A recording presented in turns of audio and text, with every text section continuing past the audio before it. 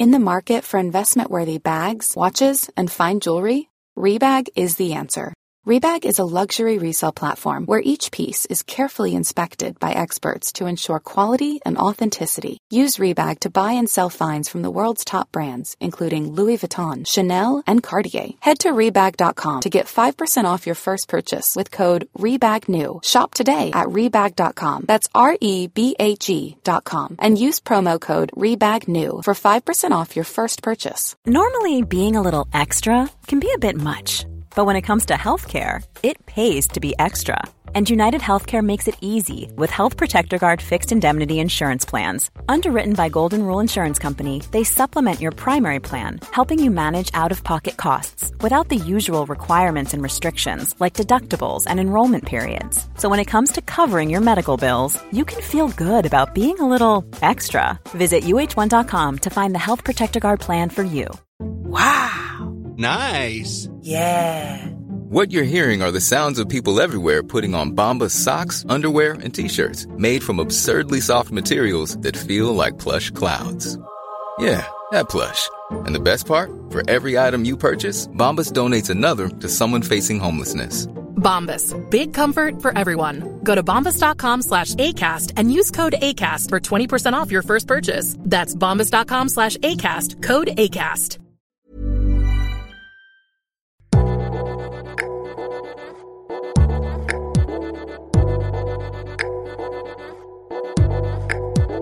Hello, thanks for stopping by Liberty Sessions, where we unpack one woman's entrepreneurial journey to help another woman launch her own.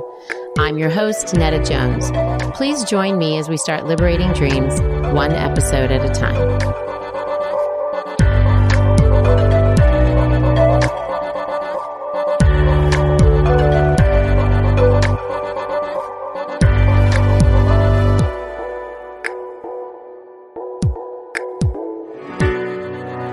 Hello, Liberty listeners. Thanks for joining us once again. This week, we're going to change things up just a bit. I have taken 5 questions that you've all asked me either in person, on our Instagram, or in our email.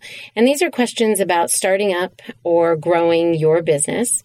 And for those who didn't know that we were doing this episode, feel free to leave a question on our Instagram, which is @LibertyForHer. And the next time we do this, we will try and get your question answered. So here we go. And again, these questions have come from Instagram, email, and some of my clients. So question number 1, I have built a pretty decent social media following, but I'm not seeing it translate into sales. What am I doing wrong? Well, you're not necessarily doing anything wrong, but let's talk about what this conversion could possibly be. So let's say, I love examples, so I'm going to use an example. Let's say there's that you're a cupcake company or a smoothie company. That's probably even more popular right now. And you're a local company and you're doing a great job. You're killing it selling smoothies, fresh pressed juices, that sort of thing. And you're taking these awesome pictures, posting them on Instagram, and people are reposting and they're asking questions, and your Instagram following is exploding. And that's great, but it's not doing much for you locally. It's not driving revenue. You're not seeing the benefit of it. So what do? Well, first identify, why are these people following you? Are they following you because your pictures are awesome and they want to post how they're living a healthy life or how they themselves are making smoothies, or, what is it? Is it the photographs? Maybe it's not the photographs. Maybe you're listing your recipes and it's your recipes that they're so excited about. So really identify what is the thing that is the most compelling. Why are all these people following you? And then based on that, try and identify what can you do to serve that national audience, an audience who's not going to come knocking on your local door. Let's go back to the smoothie example. Maybe you can sell smoothie recipes. Maybe you can offer a subscription-based, $9.99 a month to get the latest in smoothie recipes. And maybe even make recommendations to supplements that can be purchased from your store, from your online store. Creating a product or service that's slightly different, but in the same kind of sphere where your expertise has grown and exists, and where this following is, really concentrated on, or what they're concentrating on, is really where you want to stay. Don't leave your pocket too much, but look for a different avenue where you can, again, create another revenue stream based on that expertise, that thing that you're doing so well, but you're just packaging it in a slightly different way. So again, selling recipes would be a great example. Now, one thing I want to just warn you of, if you do this, just be really careful that your existing local customer may feel like if they're paying, let's say, $6, $7 for one of your awesome smoothies, if you're giving away the recipes, they may feel like they don't need to come in anymore. So make sure that there's a distinction between what you're giving away online or selling online to that national audience and what you're protecting and saving for your local audience. Let's not confuse, the two platforms. Let's use them for what they're intended for, and keep our local customers happy and that existing revenue coming in. Okay, question number 2. I launched a photography business in hopes that it would buy me the freedom to travel and come and go as I please. But the real money was in weddings, so I pursued that, and now everyone thinks that's all I do. They think of me as a wedding photographer. How do I move forward creating something that gives me the freedom I was hoping for and an income I can count on? That happens more times than you think, and I hear that from clients more often, again, than you would think. They started something and sort of incidentally or coincidentally, this other opportunity kind of took over. They saw that, the money's here, the business is here, the desire from consumers is over here, so let me shift a little bit. And in the end, they've created a company that they're not altogether happy with. So let's go back to this specific question on being a photographer. Let's look at the market. What's really popular right now in the market? Well, destination weddings are really popular. Whether it's so you can invite fewer people or to make it, mutually inconvenient, as my husband and I did. We had family coming from 2 different states. What can we do to make this as fair as possible? So people are choosing destination weddings, and they're also getting married a little bit older, a little bit later in life. And so there's a little bit more money for that. So look at what's happening in the wedding industry. Look at how you can address that industry from a different vantage point, that your point of view, or POV, as you may have heard it, is slightly different, but really responding to the market. So maybe you can be a destination wedding photographer. And maybe you can even be more specific and say you're a destination wedding photographer for overseas travel. So not just for Hawaii or for within the United States or something like that. That depends on you. And when you go to these weddings, when you book these weddings, perhaps, stay a few days longer and take pictures of whatever it is that you wanted to be a photographer of, the culture, the landscape, whatever it is, and then start to take advantage of those opportunities to travel and to expand what you're doing, what your offering is as a photographer. So again, you're hired, you go do a wedding in Italy. And then you stay a couple extra days. The wedding was in Venice. You stay in Venice. You take these great shots, and then you sell these shots on, perhaps a crowd photography platform. Or you sell them to a travel magazine, or you give them away to a travel magazine because you're really trying to establish yourself in that area. And now all of a sudden you continue to make that revenue that is coming from weddings. You're not shifting the brand that you've created. You're expanding it. You're specializing. You're becoming more of a niche brand or product. But it's more in line with what you originally set out to do as a photographer and the thing that you were originally passionate about. Okay, question number 3. Netta, I've heard you ask interviewees what personality types are cut out for entrepreneurship, but I want to know what you think.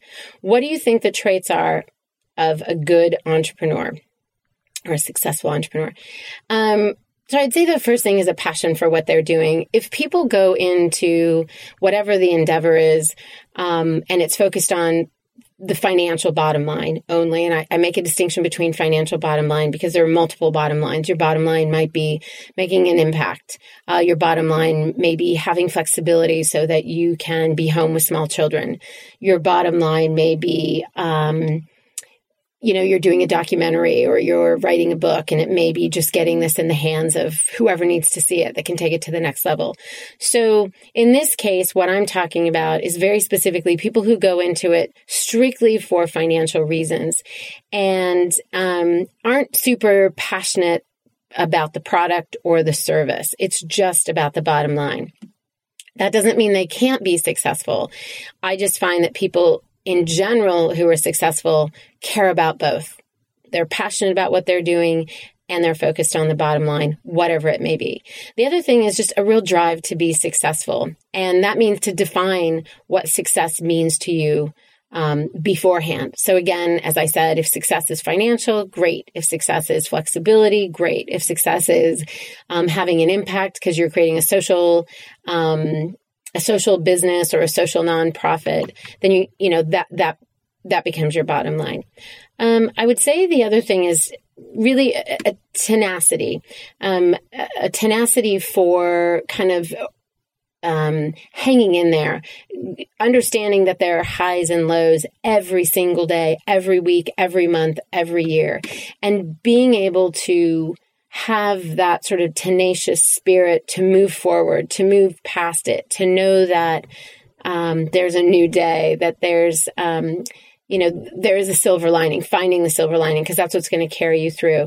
And to some people, this may feel like, a little Pollyannic, or, that's a person who the glass is half full. But honestly, you kind of have to be that type of person, because the reality is there are so many things that will bring you down, and you have to be able to carry yourself up, or pick yourself up rather, and really look for how to do that, how to find the benefit or the good in that particular situation. Patience. I think it's really people who are willing to work for a long time and be patient in the process. People who can identify the difference between, I've really worked hard for 8 months and there's been no results, so I'm going to put this away. And people who can go into it and say, I know that working hard isn't necessarily going to yield results right away, and I'm in it for the long run. I'm going to stick around for 3 years, and maybe even plan that out in advance so that you're financially prepared for that, so you're emotionally prepared for that, so the people that are affected by you starting this business are prepared for that. So some of that patience needs to be built in the same way that you would for a long trip. If you're going on a long trip, then the things that you're packing prepare you for that. And when that trip gets extended, or when you're weary and you're tired of traveling, there's something in you that's already anticipated that. And so you can sort of hang in there for that. Okay, that went off. I went off on that a little bit, but I think you guys get the point. The other thing is flexibility, and I can't emphasize this enough. Being flexible, being willing to, whether it's change up the business model if needed, if your audience is viewing the way they look at this item, or they shop for this item, or they need this item in a different way. Being able to kind of switch things up and really look at them and take the lead from that demographic, from that target audience. Also look at, sometimes you build something for one reason. Let's say, think of baking soda. Baking soda had a very specific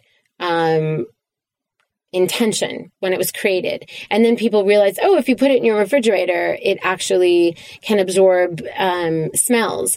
And it's a good way to keep your refrigerator smelling fresh. And by the way, did you know you can brush your teeth with it? Well, Arm & Hammer, or any baking soda, not necessarily that name brand, took a look at that and said, hey, let's respond to the demographic viewing our product in a different way, and let's sell it for these multi-purposes.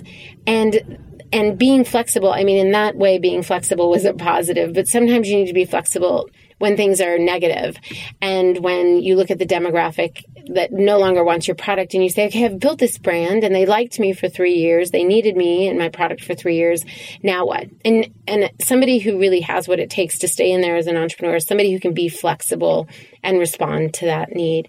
And I think the very last thing that I want to say about this is people who are doing whatever they're doing, regardless of the money in the first few years, meaning they would be doing this whether they were making $10 or whether they were making $100,000, that they're really passionate about this product. They wanted to get it to market. They're passionate about the service. They're passionate about whatever it is they're putting out. And they feel like it's really creating an impact or making a difference. Again, I guess that goes back to that very first thing that I said, was just in general being passionate. But again, passionate and taking the money piece of it away is what I'm saying in this one.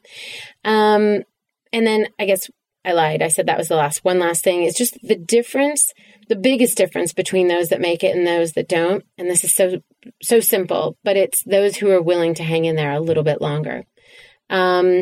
Often people end a little too soon and they just run out of steam a little too soon. And that goes back to just packing for the long haul, packing for that long trip, because entrepreneurship is a long trip. All right. Number 4, people ask me all the time, this is not me, this is somebody who's asking this question. People ask me all the time who my target audience is. And honestly, everyone can use my product. It's an all natural line of oils. It's not just for women, babies and children, and men can benefit from it. So how do I create a brand or a marketing plan that speaks to all those people? And I'm going to tell you right now, there's no such thing. There's no such thing as a product that is made for everyone, that everyone is the target audience. And I'm going to use an example of water. We all need water. We all benefit from water. We need water just to survive. But if you look at water brands, they don't all sell to the same target audience. One water brand is selling with a sports spout specifically to athletes. Another water brand might infuse with certain vitamins, or even the packaging is more feminine and they're really trying to go after a woman. And maybe the benefits are when she drinks XYZ water, how much ever water she's supposed to drink, she has clear skin, or it's great for her hair, or, it quenches her thirst. And they talk about what is it that makes a woman's water experience slightly different from a child's or from a man's. And you see this all the time in advertising. So while the benefits of the water to the water drinker are slightly different based on how the brand goes after that target demographic, the actual features are identical. We all need water, again, to survive equally. Everybody in all in all demographics. But it's the way they go after a specific brand. And I would actually even, let me use another example, because I think there's a few companies that do this really well. Razors. Both men and women use razors. Both want a close shave at the end of the day. But in the women's razor, she's looking for a way to moisturize. She's looking for something that has a head that pivots. So when she goes over her knees or her ankles, it's not going to cut. Well, the men need the same thing when they go over their chin or their jawline. But the way they go after that, one is a rugged male and the razor is blue or green or black or gray, versus the feminine or the female product is, it's some sort of pastel color and it is scented, the aloe vera strip has baby oil or whatever in it. They're really focusing on selling to a very different target audience. So I think those are two really good examples of why it's important to focus on the target. And I just want you to think of it as a bullseye. You need to be shooting for something in order that you hit exactly who you want to hit. And if the customer decides that your product has other uses for other demographics, let that be secondary. Let that be the next, kind of that next circle around the bullseye. But what you're focusing on, what you're building a brand around, what you're trying to communicate through your marketing is really focused on that target. You're bringing this value to that target. Okay, last question. What do you do when your business starts growing and becoming too much to handle on your own? How do you expand it beyond yourself, but still maintain your design aesthetic? Now, this particular question came from somebody who runs a florist design business, and a very successful one at that. So let me answer it for anybody. So it's not just design, it's anybody who's created a brand, probably with the founder still very much attached to doing the work. And now the founder's in a place where they need to start to remove themselves because the workload is just getting too much. But the fear is if they remove themselves, they're going to diminish the value or the quality that they've been able to give clients. And that's a very, very real problem, and one that, again, I've heard multiple times from clients. Hey, look, I'm growing. I'm getting to capacity. I'm only one person. There's only so much time in the day. How do I do this? So I want to use, again, I love examples. So I want to use an example of Starbucks. Starbucks has multiple stores all over the world. And rarely will you go into a store, I live in LA, but if I'm in New York and I get my coffee order, I'm going to get the same tasting coffee. And I think almost without exception, I've had that experience over how many years of drinking Starbucks coffee. So what that put on Starbucks in terms of what it put on the early years of developing Starbucks and saying, hey, we're going to scale this coffee shop and we're going to expand beyond our wildest dreams. But we have to give the customer the same value, the same experience, the same taste everywhere they go, regardless of where they are. How do we do that? And here's where the hard part comes in. You have to develop systems. You have to take a few weeks off, stop working in your business, start working on your business, and really develop a plan, almost like a playbook.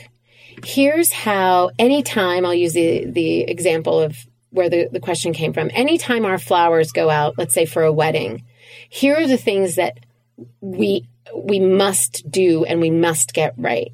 And it could be anything from the way the flowers look, the way we keep the flowers fresh, the way we deliver the flowers, the customer service we offer when we deliver the flowers, the way we work with the client in advance of creating the bouquets. We really come alongside them and we ask them what they're looking for, and we create a vision board based on what they're looking for. And then the next process is we come up with, 3 suggestions. And then from those 3 suggestions, they pick one. So you all of a sudden have to almost automate the business that you've been doing by yourself, that's existed in your head. And you find a way to pass on to other people the ability to get it right. The ability to create a product with a certain set of standards that you've put into place. Now, the other thing you need to do, and these things aren't mutually exclusive, but you can perhaps do one before the other. The other thing is to step away from the operations of the company. So maybe it's time that you step away from the accounting. Maybe it's time that you step away from the social media. Maybe it's time you step away from the customer service. Maybe you should only be focused on creative directing. Again, in this case, looking at the flowers after they've been purchased, they've been brought into your studio where you arrange them. You arrange one, and then you have an assistant who duplicates the very bouquet that you made. Now, again, I'm assuming this is for events. If it's not for events, maybe you have a floral shop where people come in and buy one off. You create a standard of 20 bouquets. You photograph them at various angles. You identify the flowers that go in those bouquets and exactly where they go. And somebody has a playbook. They can actually look at a book that gives them a visual of what it is you want to create. And then you have, a 1 through 10 of all the things that outside of the visual. Again, the customer service, how we greet customers, how we bill or invoice for things, the way in which it's delivered, if it's packaged in a certain vase or a box, all those things become standard.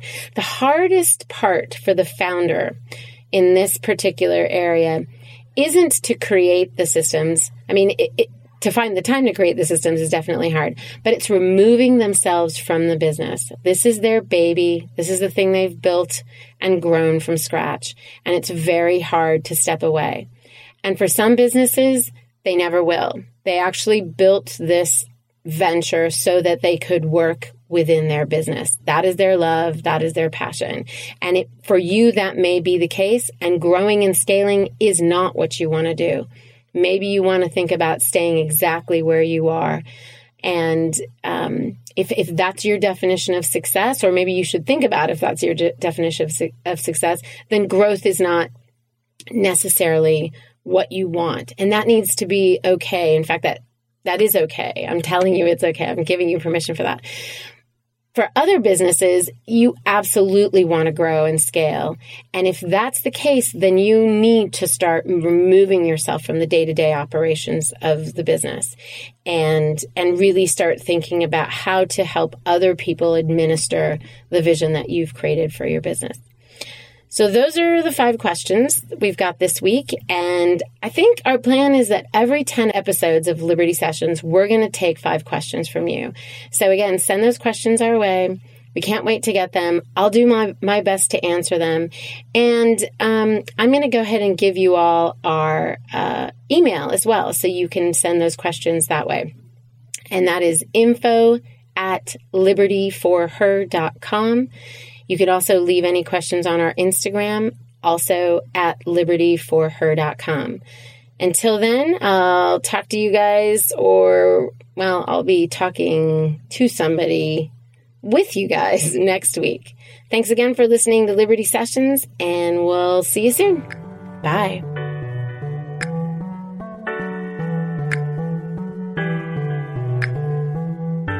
Liberty Sessions is broadcast on all platforms: iTunes, SoundCloud, Google Play, and Stitcher. If you like what you've heard, please subscribe and leave a review in iTunes. You can also find us every day on Instagram, Twitter, and Facebook at Liberty for Her.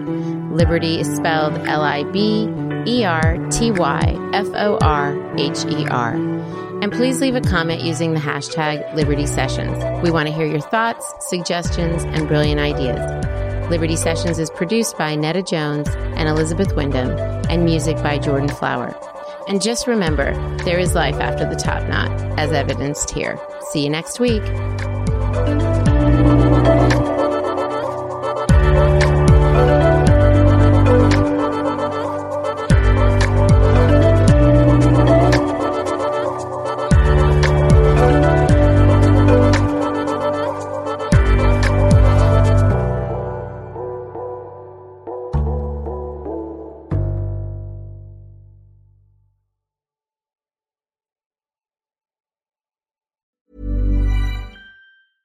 Imagine the softest sheets you've ever felt. Now imagine them getting even softer over time. That's what you'll feel with Boll & Branch's organic cotton sheets. In a recent customer survey, 96% replied that Boll & Branch sheets get softer with every wash. Start getting your best night's sleep in these sheets that get softer and softer for years to come. Try their sheets with a 30-night guarantee. Plus, get 15% off your first order at bollandbranch.com. Code BUTTERY. Exclusions apply. See site for details.